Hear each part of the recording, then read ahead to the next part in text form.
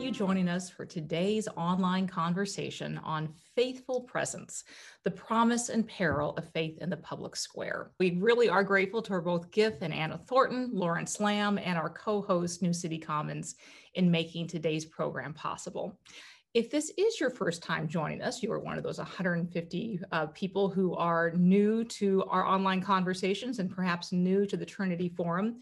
We work to cultivate, curate, and promote the best of Christian thought leadership and provide a place where leaders can wrestle with the big questions of life in the context of faith and to come to better know the author of the answers. And we hope that this program will be a small taste of that for you.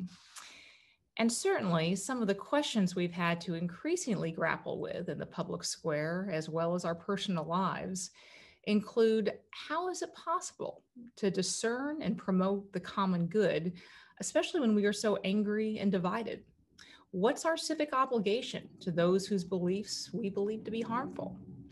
Or to paraphrase a question that our guest posed in his book, in a world where political discussion has turned so mean and contemptuous, and Christians have frequently acted just as mean and contemptuous, is it even possible to have a faithful presence in today's political climate?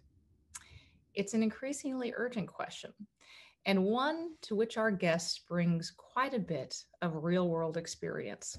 So we're delighted to be able to explore it and wrestle with it with our guest today, Governor Bill Haslam. Bill Haslam served as the 49th governor of the state of Tennessee from 2011 to 2019 after previously serving as the two-term mayor of Knoxville. As Alyssa mentioned, he has been a real friend to the Trinity Forum and helped participate and even launch our presence in Nashville, which has now been going on for 10 years, and we are just really grateful for his role in that. Before becoming both governor and before that mayor, he had worked with the Pilot Corporation for almost 20 years, eventually becoming its president, and then working as the CEO of the e-commerce division of Saks Fifth Avenue before he ran for office. He serves on the boards of Teach for America and Young Life, has been married to his wife, Chrissy, for 40 years, and is the author of the new release, Faithful Presence, which we've invited him to discuss today. So Bill, welcome. Great to see you. Sure, thanks. I have to say, it's been fun to watch all these people on the chat roll through, friends from all around. So thanks. I'm wishing this could be a live conversation with all those names I just saw. Oh, we wish it were live as well. It would be one of these days, hopefully very soon. So this is your first book. You know, often politicians write their memoirs. It is not a memoir. You've written a very different kind of book. So I wanted to ask you what led you to write it? And then just looking at the title itself, what does faithful presence in political life mean? Thanks. You know, like most people, I'm actually going to say, like everybody on this call, I'm concerned with the current state of our partisan divide, and not just the fact that we're divided, everybody knows that, but the contempt that we have for people that we see as being on the other side. And I think one of the things that maybe bothered me the most while I was in office was that when I looked out at Christians, at people of faith, it felt like we weren't acting any different than anyone else. And, you know, it kind of is become more and more apparent to me that part of the problem is we have a strong sense of, here are the things that we care about as Christians in the public square and that people know us for. Unfortunately, nobody has really talked nearly as much about, well, what should we act like in the public square? You know, all of us have been to hundreds of Sunday school classes and seminars on here's what marriage looks like, or raising children, or here's what it looks like to be a business person or a student. But nobody's really talked that much about what does it look like to be faithful in the public square. And so I'm sure a lot of your listeners would recognize I stole the title from James Davison Hunter, who talks about what faithful presence. And I asked him, I didn't totally steal it, I asked him if I could borrow it. But this idea of what would it look like if people of faith entered the public square in a different way, that we might be not just part of exacerbating the issue, but actually making it better. Yeah. So you mentioned the divisions as part of sort of the peril of our political situation. And one of the studies that you cited in your book, I wanted to ask you about, which pertains to what you have called motive attribution asymmetry, which is essentially where one believes that oneself is acting out of love, goodness of heart, beneficence, and one's opponents are motivated by at best stupidity and at worst evil. And you cite another study that essentially finds that the levels of motive attribution asymmetry in the United States right now are somewhat akin to what they are between the Israelis and the Palestinians. And so I have to ask, what's going on with that? Why are we so eager to see our political antagonist as haters and fools?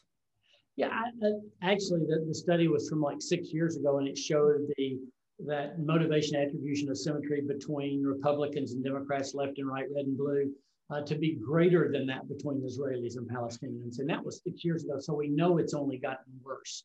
So what's going on? I think there's a couple of things. I think, first of all, the age in which we live, where we can choose where we get our information from. And we can watch one of the things I say in the book is we watch the news for ammunition, not for information. I watch the news that I want to pick because it's going to tell me that what I think is right. And today we all know you can pick your news anywhere along the spectrum. And so you watch that and you go, aha, see, I am right.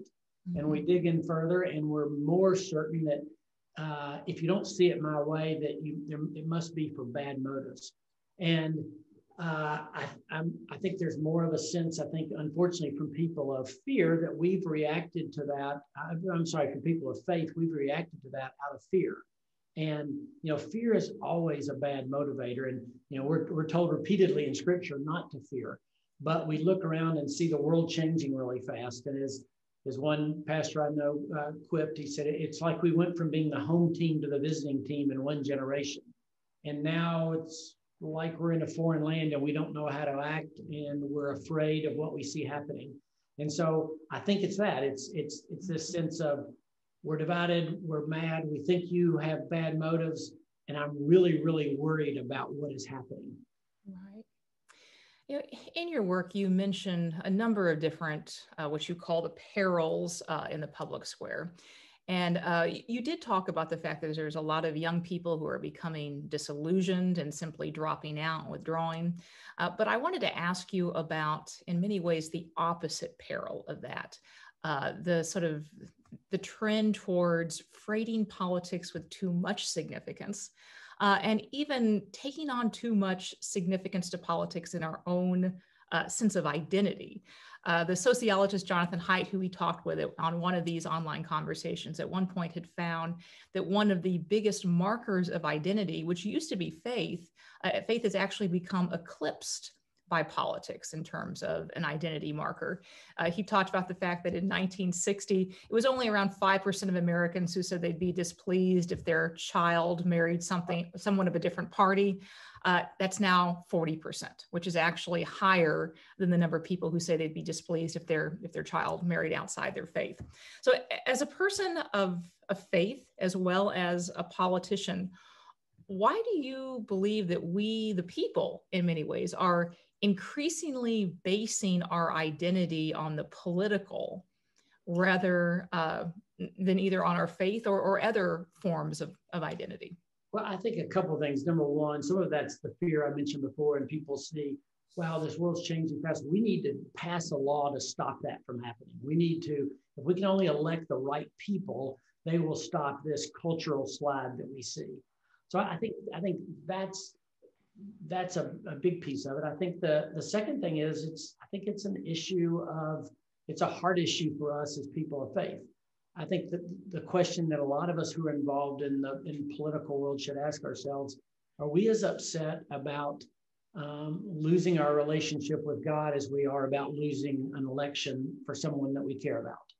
And does it stir that same passion in you when you think about your relationship slipping with God as it does when you see, man, the culture is slipping away that I don't want it to happen? And so I think it's again, at the end of the day, I think it's a hard issue for us and a question of trust. And this sense that if we can just, like I said, if we can just elect the right people and they pass the right laws, this will stop and our world will look more the way that I feel like it should look. You know, another challenge or peril that pertains to our polarization is the ways that our polarization has changed over time. It's, you know, as you had sort of mentioned earlier, it's not just that we disagree with each other, but that we also really dislike each other and disrespect each other. And a newer wrinkle is the sort of things that we disagree on. You know, there's certainly been a long and robust history of Americans disagreeing on policy, you know, even disagreeing on ideas, even values. But increasingly, we don't agree, not just on sort of right or wrong or better or worse, but on true or false, real or unreal. It seems like an increasing sense of almost customized reality, you know, that kind of falls down on political lines, and as well as a rise in conspiracy theories. And one of our guests just a little while ago, David French, had talked about the fact that Christians are not immune from that trend, that actually self-reported evangelical Christians are the most likely group to affirm at least part of the Q conspiracy theory. So what is going on with that kind of peril to our political process? Why have we as people of faith been just as susceptible to conspiracy and to sort of different takes on reality than any other group? I think you put your finger on a you know, on something that's right on target, Shri. You know, if you think back to, you know, when Jesus is before Pilate and Pilate has, you know, Jesus talks about truth and Pilate has his famous, you know, what's truth? And you're thinking, is the governor there? He's heard all sorts of people parade in and out of his office talking about what's true. And he kind of said that, you know, he becomes kind of the first postmodernist who says, you know, what's truth anyway? And I think historically, we tend to think of people maybe further from the left of saying the truth is relative idea, that, you know, how do you, you know, what's true for you isn't necessarily true for me. Unfortunately, I think we've seen that now across the political spectrum. And I've talked to any number of pastors recently who said, you know, I'm really thinking about quitting because in my church, there are so many people who have, you know, taken on to conspiracy theories and have said, you know, they believe that, well, you can have the truth, but and I can have an alternate truth, and they can both be true at the same time. I think, again, we've lost this sense of we're the people who are supposed to believe in truth. Now, the qualifier of that is we're the people who are supposed to believe in truth and love. You know, speak the truth with love. That's what's hard in the world today. And unfortunately, you know, so we're not doing, I'm using the broad we of the church. We're not doing great at the truth part or the love part, particularly the love part when we talk about truth. Well, I'm confident we could talk about the perils to the public square for a long time, but I definitely want to sort of dig in to what some of the promises are. And one of the things that you've talked about is that, and I think you put it this way, you said, in my experience, most Christians don't have a developed political theology, except for a position on a few issues, whether it's abortion or gay marriage or religious freedom or the like. So what would, in your experience or perspective, a robust political theology look like in practice? So you start with this. One of the things that's fundamental to our faith is this sense of being broken, imperfect people. The Romans 3:23, for all have sinned and fallen short of the glory of God. So that should be our starting point. My political mentor was a man named Howard Baker, who was a senator from Tennessee and ended up being Reagan's chief of staff and ambassador to Japan for Bush 41. But Baker was from a little country town north of Knoxville. And he said, always remember the other fella might be right. Okay, now as Christians who understand this concept of our own fallenness, our own brokenness, you know, we know, I mean, I've made 87 mistakes today, or since lunch, between lunch and this conversation. Okay, we just know that's fundamentally true about ourselves. So if that's true about ourselves in every other way, it should be true that we realize we might not have all this right in the political square. That doesn't mean we're mushy or that we're soft on the truth at all, but it does mean we enter with a spirit of humility. And the thing that I think Scripture is the clearest on, or one of the things, is this call to humility. For both Peter and James say, "For God is opposed to the proud, but gives grace to the humble." And James writes, wisdom that's from above. And this is, so think about this. If you think about how are Christians known in the public square? And we would hope it'd be known for having wisdom from above. Well, James says wisdom from above is first pure, then peaceable, gentle, open to, or full of mercy and good fruits, open to reason, sincere and impartial. Okay. Now, if we all walked out to the main street of where we lived and said, would you describe Christians as full of mercy, open to reason, sincere, impartial? I don't think you would get a lot of, oh yes, that's exactly how I see Christians in the public square. And yet that's what we're clearly commanded to do. So my fear is we've taken some things that Scripture is not clear about, and we've tried to make them fundamental truths. Meanwhile, some things that are fundamental truths we've ignored. And I would think beginning with this concept of humility, which should be the mark of every Christian. As clear as Scripture is about humility, one can easily see why it would be a really tough sell in the public arena. In that, to be, I work for a nonprofit. We're often told you can't change the world if you can't make the rent. In politics, you can't change the world unless you're elected. And there is a lot of evidence to suggest that humility does not get you votes. It does not get you donors. It does not get you retweets or attention. At one point you wrote in your book that, great leadership and humble leadership looks a lot more like Socrates and Lincoln than Patton or Nero. But at the same time, Socrates was essentially executed by the state. He was forced to commit suicide. Lincoln was assassinated. And we've had ample evidence over the last several years that there is, in many ways, a real appetite for narcissism, bullying, and self-promotion. So how is a public servant to navigate what seems like the positive reinforcement and rewards of the antithesis of humility? Yeah, so that quote from, that great leadership looks more like, Socrates and Lincoln than it does like Nero or Patton is actually not from me. That's from Jim Collins' book, Good to Great, which I'm sure everybody on here's read. It's kind of the seminal business book. And if you remember what he did, he went in and studied all these companies without a predisposition as to what it was going to show about the companies that kind of averaged like the market did in returns for 10 years, and then had 10 years of way above normal returns. And then he went back and said, those companies that went from good to great, and he took out all the extraneous factors and said, what were the common characteristics of their leaders? And that was the conclusion. These leaders were people of mission and purpose, but people who realized that the story wasn't about them. And again, that's something, that's kind of fundamental to us as Christians, is we know the story's not about us. And so one of the chapters in the book is, well, if the meek shall inherit the earth, who's going to run for office?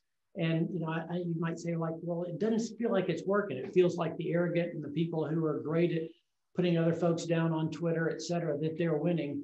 But I'd argue two things. Number one, kind of what's the historical record show in terms of who's been effective? And again, I'll take a Lincoln, and obviously, unfortunately, he was assassinated. But this is somebody that people mistook his humility for weakness, and he was willing to withstand the deaths of 600,000 Americans to keep the Union together and to obliterate slavery.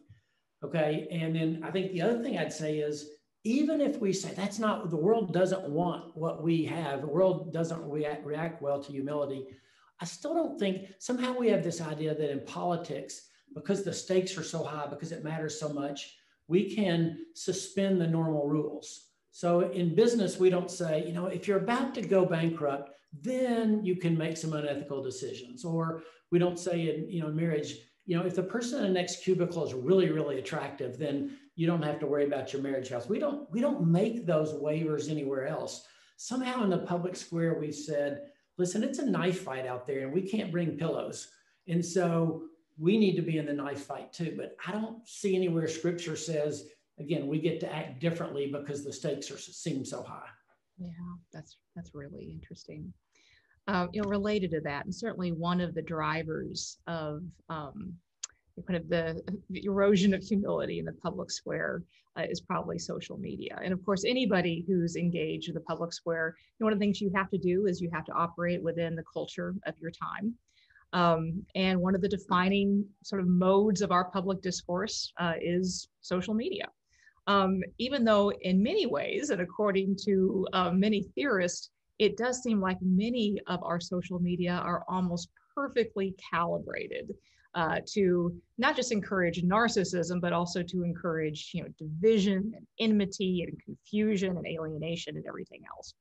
So as someone who has, you know, had to have a very robust social media presence, as anyone does when they're running for office, what does a faithful presence look like on, say, Twitter? Yeah, I think it looks like not saying the person with the most clever quip wins. And it's not the person with, like I said, the best put down that wins. Here's part of the argument I'm trying to make in faithful presence is this. I think the world is thirsty, so thirsty for what the life that we have been given in Christ. I'll give you an example. Right now, as I'm doing this, we're at a Young Life camp in North Carolina where a friend of ours is speaking. And think about the situation. These are teenagers who have been basically cooped up, trapped, not being able to be what teenagers have historically been, social people. But they have had their phones, okay? Here they get their phones taken away from them. And it's like there's this sense of, oh, wow, I've forgotten what life was like. You know, life has been in my bedroom, on my bed with my phone. And now it's, oh, I'm surrounded by real life. And I think my point would be this is almost everybody that I know, and I bet that you know, is sick of living life through a social media filter that's driven by, again, by who can be the most clever or who can portray their life in the best way. And they're dying to see life in an abundant way. And I would argue this is our moment. When everybody is so exhausted and frustrated with the world as it is. Yeah, that's great. Well, I can see the questions are already piling up, but before we turn to audience questions, I'd love to ask you just sort of extending out some of the ideas. You know, obviously you've spent most of your life in business and in politics, but there's lots of public sectors that have great cultural influence beyond those, and would love to get your sense of what a faithful presence in other culture shaping sectors, whether it's the arts, entertainment, media, the university might look like. Yeah, so I mean, I think the basics are the same. I think, again, we no matter which of those spheres you're in, we have the same call to humility. We also bring with us something else. We're in a world right now that can't quite figure out justice and mercy, right? I mean, we have people walking in the streets with signs saying, you know, no justice, no peace. And we understand that. But we also know as humans, like, we need mercy too. Like, I don't want a world of all justice because I know what that would mean for me, nor do I want a world of all mercy. You know, I want to make certain the bad guys get arrested, et cetera. What we have, again, as people of faith, is we have a picture of what justice and mercy together look like. I mean, there's no better picture of how do you have justice and mercy than the cross? I mean, ultimately, it's the most beautiful story ever of a God of justice and mercy figuring out how to have both at the same time. And so as you walk into that world of whether it be the arts or business or medicine or education or wherever you're called to have a faithful presence, I would argue, hope you bring with you this sense of humility. which I would actually argue in today's world, rather than being a turnoff, is kind of a winsome call. And this idea of justice and mercy, that we need to be people of both of those things. And I think the last thing I'd say is this, and you mentioned David French earlier. You know, David wrote something, he said, it's hard to find any institution in our country today, political, religious, cultural, social, that's not pulling us apart rather than bringing us together. And so I guess that part of what I'm saying is that could be what we're called to do, or I think it is. I mean, that's what being salt and light might look like in today's world. That's great. Well, this is the portion of our online conversation where we actually turn to questions from our viewers. And you can not only like or ask a question in the Q&A box, but you can also like a question. And that helps give us an idea of what some of the most popular questions are. So one of our first questions comes from Emily Winnenberg. And Emily asks, could you comment further on the relationships between James Davison Hunter's rather rich conception of faithful presence and the approach that you take in your book? Hunter argues that Christians have over-relied on politics for their cultural engagement and explicitly calls Christians to faithfulness in all areas of life, not just politics. Yeah, so no, I agree with that's what James is called for, and it's the right one, by the way. I think we're all called to be faithful in the places where God has called us. You know, the verse that really led me into politics was in Jeremiah 29, you know, and the Israelites are held captive in Babylon, and Jeremiah writes to them. Jeremiah's back in Jerusalem, and he writes to them, and I've always told people, like, if you write to me and I'm being held captive by a horrible king, I hope you're writing, I'm going to come get you. Keep your head down. I'll be there quick. But he writes, you're going to be there a while. So he said, plant gardens, build houses, marry have children, marry, make sure your children marry. He said, seek the peace of the places where I have called you into exile, for in its welfare, you'll find your welfare. And so what I'd say is, the questioner, I think, is right on target. Wherever God has called you, those places he's called you in exile, you should seek the welfare of that place. So if it's in arts and culture, you should be you should see what it looks like to be salt and light in that situation. For me, for a period of life, it was in that public arena. And the reason I wrote this book is because I feel like Christians have been particularly ineffective and inadequate and unbiblical in our approach in the public square. Thanks for that. So another question comes from Brenda Berman. And Brenda asks, as a believer in your roles as mayor and governor, how did you walk the balance between being an authentic follower of Jesus Christ on one hand and bringing your faith to bear on policy/legislative issues without seeming to overstep a separation of church and state boundary? Did any particular scriptures give you helpful guidance on that? Yeah, so it's a great question. So we begin with the recognition that we live in a pluralistic society and country where our Constitution says we're not going to give precedence to any one faith or even to faith at all over another. And I think the beauty of what our founders did, and I think you all have had Ben Sass on here before, and Ben has a line in one of his books that said, before 1783, there was this idea that religion had to be a part of establishing a government. And our founders and framers, their brilliance was about saying, faith is so important that we're not going to let the government play any role. We're not going to let the government establish it, but we're also, and just as importantly, not going to let it prohibit the free exercise thereof. And it's both of those things. And so there was one story I tell about in the book where our state legislators had passed a bill to make the Bible the official state book. Like we have a state bird and a state insect and I can keep going, the state tree and everything else. And so I ended up vetoing that bill. And I had a lot of friends say, like, wait, you vetoed the Bible? But it's because, like I said, I think the Constitution is clear. Like, we're not supposed to establish a religion. And I also thought it trivialized the Bible, by the way, by putting it on the same level as our state insect and state song. But also the sense of that's not what's going to change hearts. Making the Bible the official state book is not going to change anybody's heart. And so there's this keen sense of what the role is, and then where the church has been effective. The last thing I'd say is, if you look at anywhere the church has been associated with the state, the church has lost in the end, right? I mean, if you look at historically the church in Europe and some places where we had an official state religion, the church has become very cold over time. And I don't think it would help us to establish our faith as the official state religion in any way. I think, having said that, the flip side of that, and I think it's what the questioner was, very keenly observing, is everybody brings their own worldview to the public square. We all bring our most deeply held beliefs there, no matter what they are.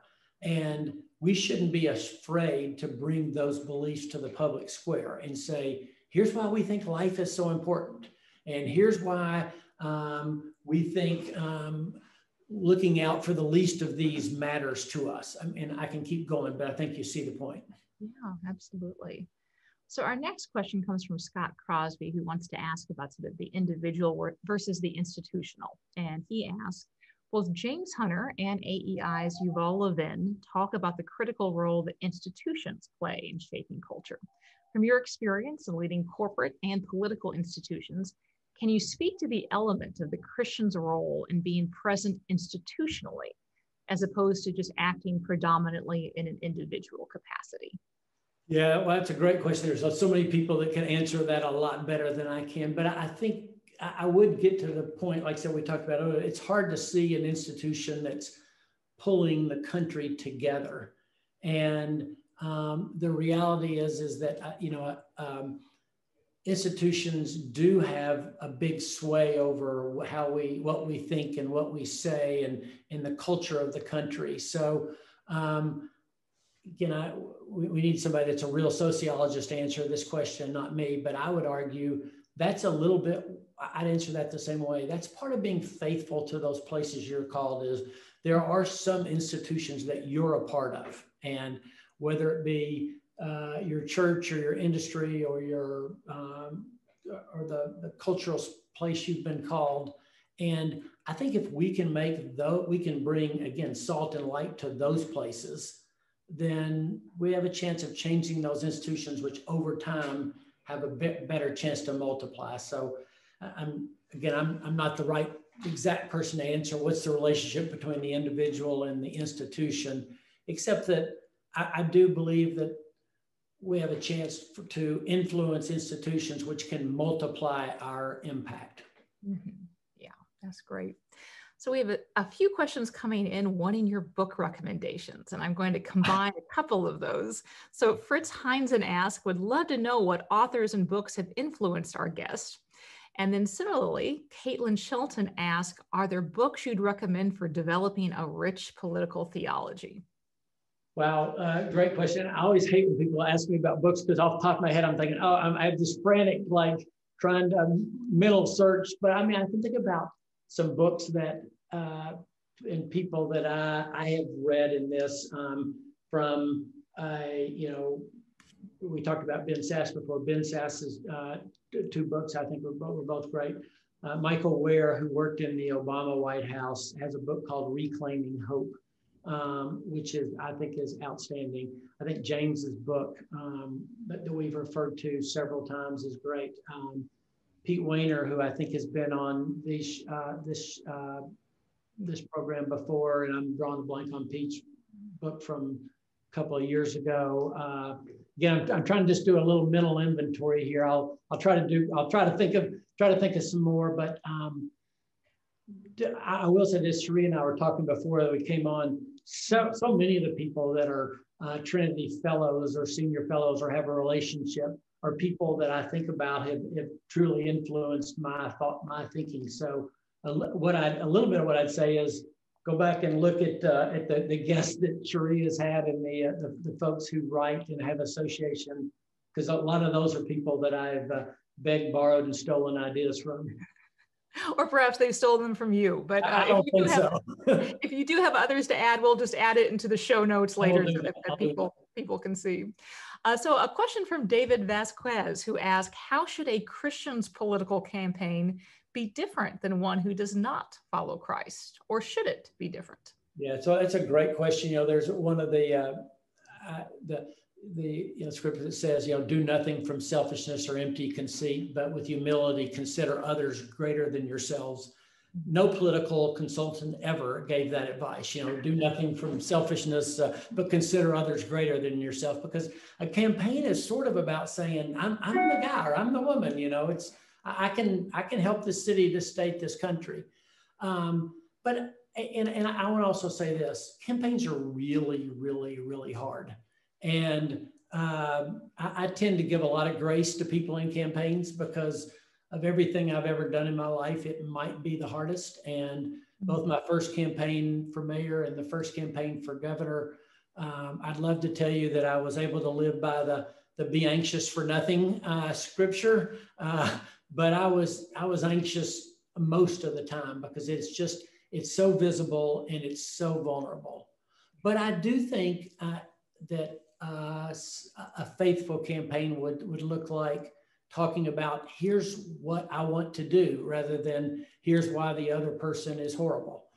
I think it would look like this sense of I do care about the common good. I think that government is one way to leverage your impact so much greater than anything that I shouldn't say than most other things. And here is the way that I would like to use the leverage afforded to me by this office to impact the common good. Mm-hmm. And I think we can run different campaigns if we run those in that way. But I do want to say again, it's incredibly difficult, and I see people, and I did things during my campaign that looking back I go, I'm not sure I should have done that or should have said that. But I also know how hard it is in the middle. So I tend to give a lot of grace to candidates, particularly if you have this sense of they are really truly seeking to promote the common good by their candidacy. Yeah, that's great. So a question from Mark Bridgham, and Mark asks, what role do you think the media and media narratives play into the increase of division, and especially the displacement of political identity versus other forms of identity, e.g. faith? And then he also asks, what gives you hope? Those are great questions. I think that the answer, what role does the media play in these things, is huge. And I think what we all have to realize up front is it's not the media's business to solve problems, and particularly to address the polarization of the country.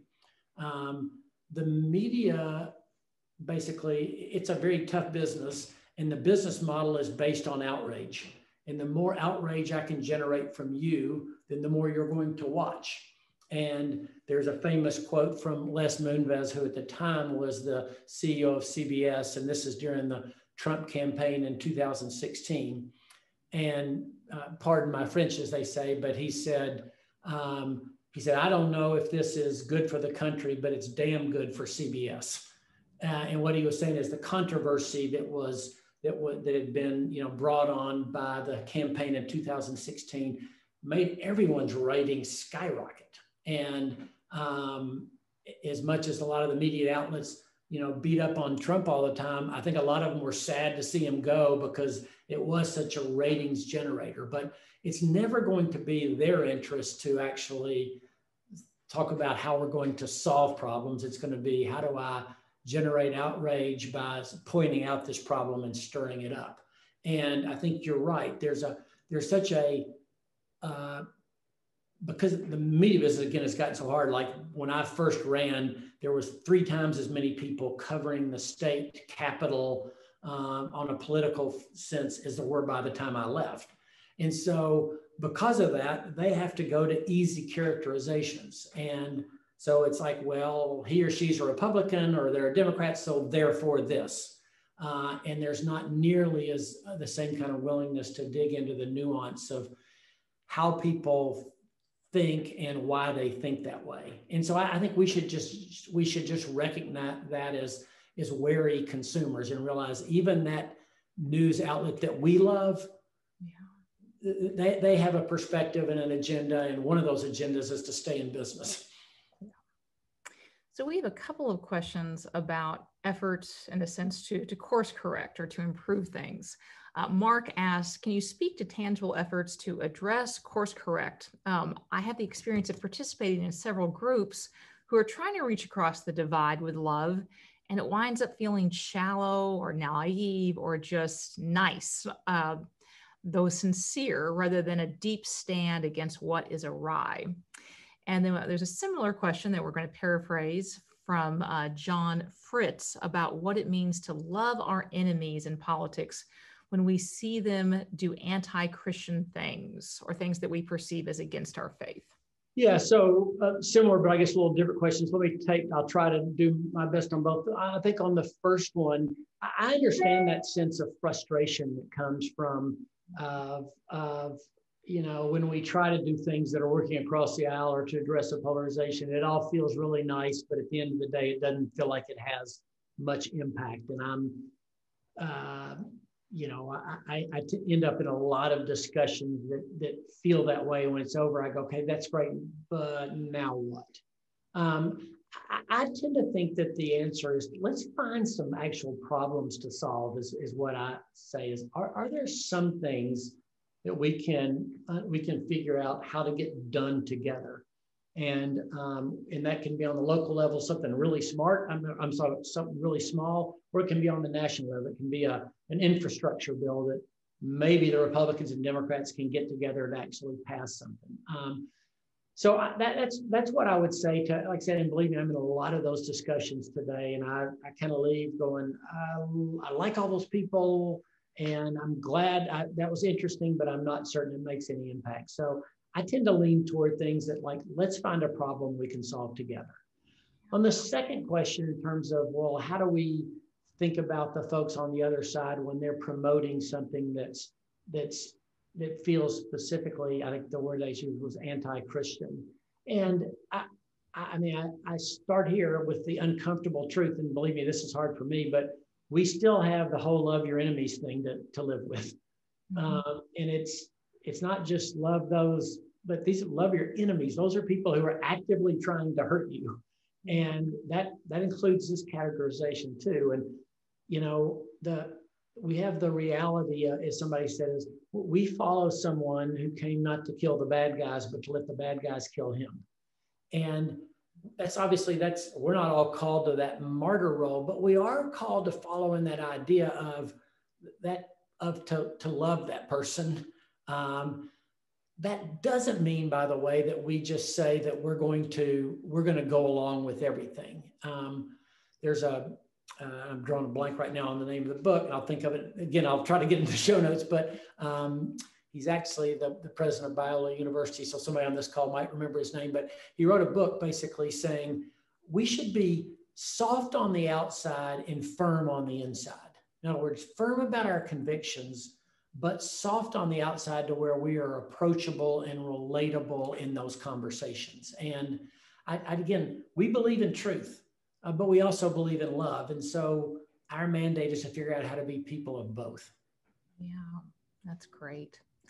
So we have an interesting question from Isaac Lassiter, who asked, how should we talk with Christian friends who are susceptible to conspiracy theories? Yeah, wow. Because everybody on this call or the Zoom could raise their hand and say, yeah, I've got some folks that surprise me that feel like they've gone down the rabbit hole in some way. And I think you go back to those folks and remind them, like, truth really does matter to us, even when the truth is uncomfortable. And we have to kind of begin with that. Like, we're called to be people of truth. And so let's go back and look at that conspiracy theory. Like, where did you get that? And what's the information show? And unfortunately, the world has gotten to so much where we've learned to distrust everything. So even if I say, well, that's actually not true. Here's what happened. They say, well, I can't believe your source. So I think our call is to remind us, like, whether it's the truth we want to hear or not, we're supposed to be seeking truth. And I'm probably like the questioner. I've had that conversation with several of my friends, sometimes to no avail, and sometimes to a little bit of progress. Yeah. So we have a question from Anne, who's a little bit more personal, and Anne asked, how did writing this book change you? What impact did it have on your spiritual journey? Yeah, so 2 or 3 things. Number one, I have a new, as we talked about before it started, I have a new respect for real writers. It's a gift that some people have, and for me, it was, I realized how hard it is to write. So every time I read a book, I go, wow, this person's really good. I think the second thing was the realization that, you write a book in some ways for yourself as well, to put on paper what you believe, but also to remind you what you believe. I mean, I was writing this book, and I was just as likely while I'm doing this to get mad and yell at the TV when some news came on that I disagreed with the opinion they were asserting, or to be upset when my candidate lost an election. And so one thing about it's like a pastor who preaches a sermon. The next week, everybody's looking to say, well, are they living that out or not? And so for me, it's been a good self-check. I also did, because I had never written a book before, I did the audio version of it as well. And when I was reading it, every now and then I was like, oh, okay. I need to write that down because this realization that I'm writing better than I'm living. Wow, that's interesting. So we have one question, I believe it's from an anonymous source, saying, how have you interacted with other faith traditions in government? And what is your best practice or best practices for not sanitizing the public square from religion in general? Yeah, so I mean, we had one kind of famous situation where I had a woman who was a Muslim woman who was working for us at the state in a big role with our economic development department. And some of our legislators decided that she was, trying to push Islamic law on Tennessee, and she was recruiting people to do this, et cetera, none of which had an ounce of truth in it. And I really decided to make a very public stance in her support when she was under fire from people for what I felt like were, illegitimate reasons.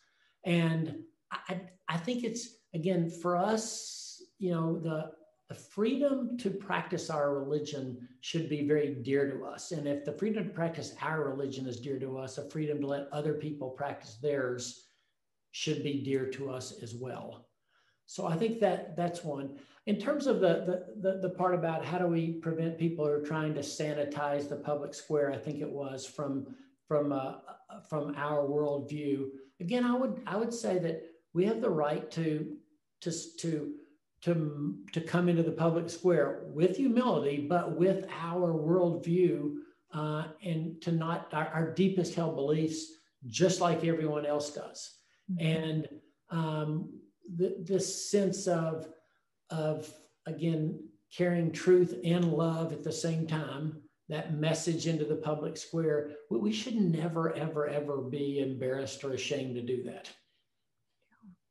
That's great. Well, the questions keep coming in. Steve Sharkey asked, have you found younger generations seeking out a call to politics?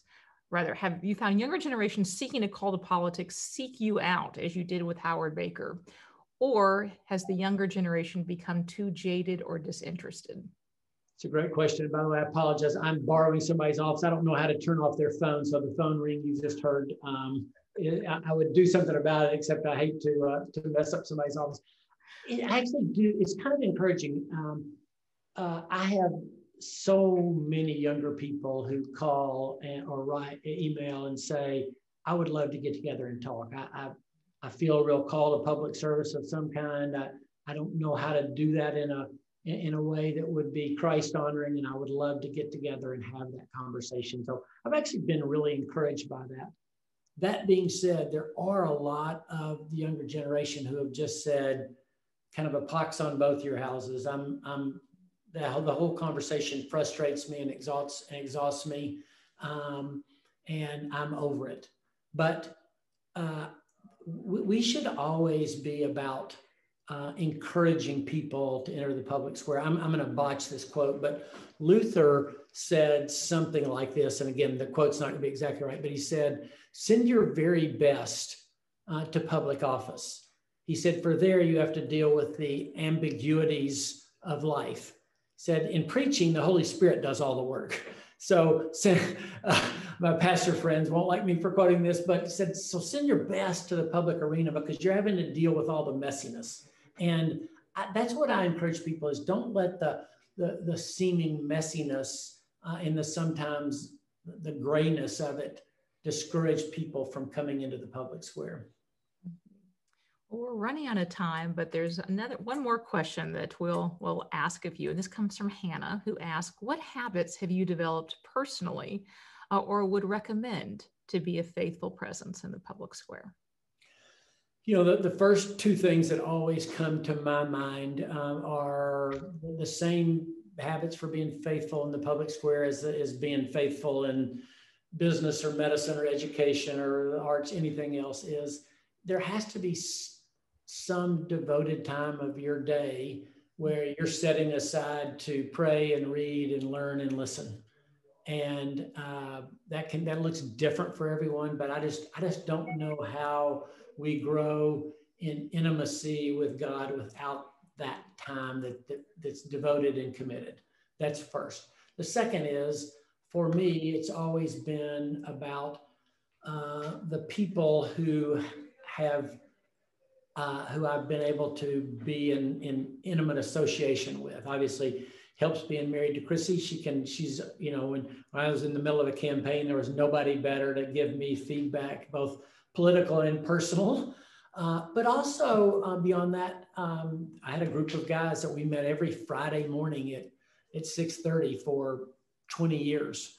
You know, that every Friday morning they pulled into my driveway. And so when I first started thinking about running for mayor, they were the ones that said, I think you should think about that. We'll pray about it with you. And the same thing with governor. And they're the same ones, though, at times who would pull me aside and say, hey, Bill, that's not you. You know, I would do something or say something, and they would be the ones that go, I understand, but that's not you. And so for me, that those groups of people who are around you, who are for you, whether you win or lose, but they're for you, not for you as an elected person or as somebody in the public arena. Great. Yeah, what a gift those friendships are. Well, Governor, thank you so much. And in just a moment, I want to give you the last word. But before we do that, just a few things to share with all of you watching. First, immediately after we conclude, we'll be sending you a survey, and we'd really appreciate it if you'd fill it out. We read every one. We take the counsel and the feedback to heart, and we use it to try to make each of these ever more valuable and rich. And as a special incentive to doing so, anyone who does fill out one of those feedback forms will get a free Trinity Forum digital reading of your choice. There's lots of different topics that pertain very much to the conversation we have just had, including City of God by St. Augustine, Children of Light, Children of Darkness by Reinhold Niebuhr, Politics, Morality, and Civility by Václav Havel, as well as Democracy in America by Tocqueville, with an introduction by Senator Ben Sasse. So we hope that you will take advantage of that, and we really do appreciate your feedback.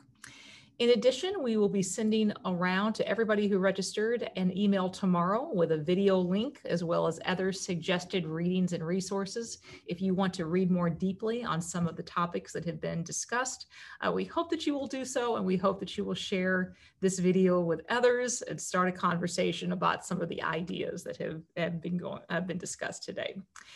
In addition, we want to invite you to join the Trinity Forum Society, which is the community of people who help make the mission and the programs of the Trinity Forum, such as this one today, possible. In addition to helping us with that mission, there are many benefits of joining the society, including a subscription to our quarterly Trinity Forum readings, our daily list of what we're reading, curated reading recommendations, our podcast series, and many others. And as a special benefit for those of you who join today, or with your gift of $100 or more, we will send you a signed copy of Governor Haslam's new book, Faithful Presence, The Promise and Peril of Faith in the Public Square. So hope that you will avail yourself of that invitation. And then as we close out our time together, Bill, I'd love to give you the last word. Well, thanks, Sheree, and thanks for the honor of doing this, and to so many friends whose names I saw scroll across. Thanks for joining us. Yeah, I'll borrow from Paul's words as we close. I know a lot of us are just frustrated and exhausted by the whole experience of the public square, but I would again borrow Paul's words to therefore be steadfast, immovable, always abounding in the work of the Lord, knowing that your work is not in vain. Thanks. Thanks so much for joining us. Thank you to all of you who are watching today. Have a great weekend.